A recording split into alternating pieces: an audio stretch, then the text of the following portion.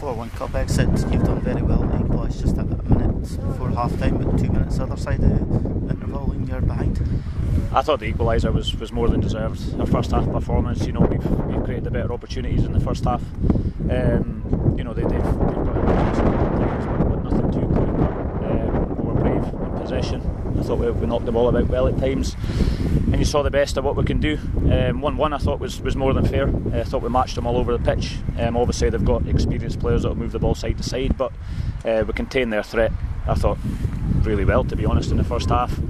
And then second half, you're just asking with a strong wind. You just want us to step up the pitch another 15-20 yards. We gave away an early goal, and that's the frustration today, Grant, is we've spoken depth in terms of our preparation through the week, in terms of the pre-match meeting before the game. You've spoken depth about, they're alive and reactive to the second phase ball. We've got to make sure that when a wide player out left cuts inside, we've got to make sure that he's met with a holding midfielder, and if he beats him, we need to make sure that we're met with the third man coming across. And that's the two unforced errors ultimately, Grant, that's cost us the opportunity to maybe get ourselves back into the game. But looking at the money that they've spent, the budget that they've spent, I think they've shown us a lot of disrespect, which is a real frustration of us in terms of some of the comments that they've made throughout the game, the lack of preparation that they've had for us before the game. There's not a massive gulf between the levels. Jack McIver, very well taken goal from him. He's reacted quickest to it, and the keeper was nowhere in sight for it. No, he has, and we capitalised on some of their slack play in the first half. And again, what you're bemoaning is that decision making that we speak about. Can we make that pass earlier? Can we see the run earlier?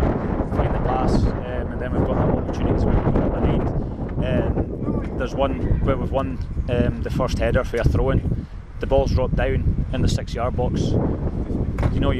This is things that we work on about anticipating and being reactive and making sure that that if we win the first header that we're there for the second. We've got a tap in there. The goalkeeper's then spilled a free kick.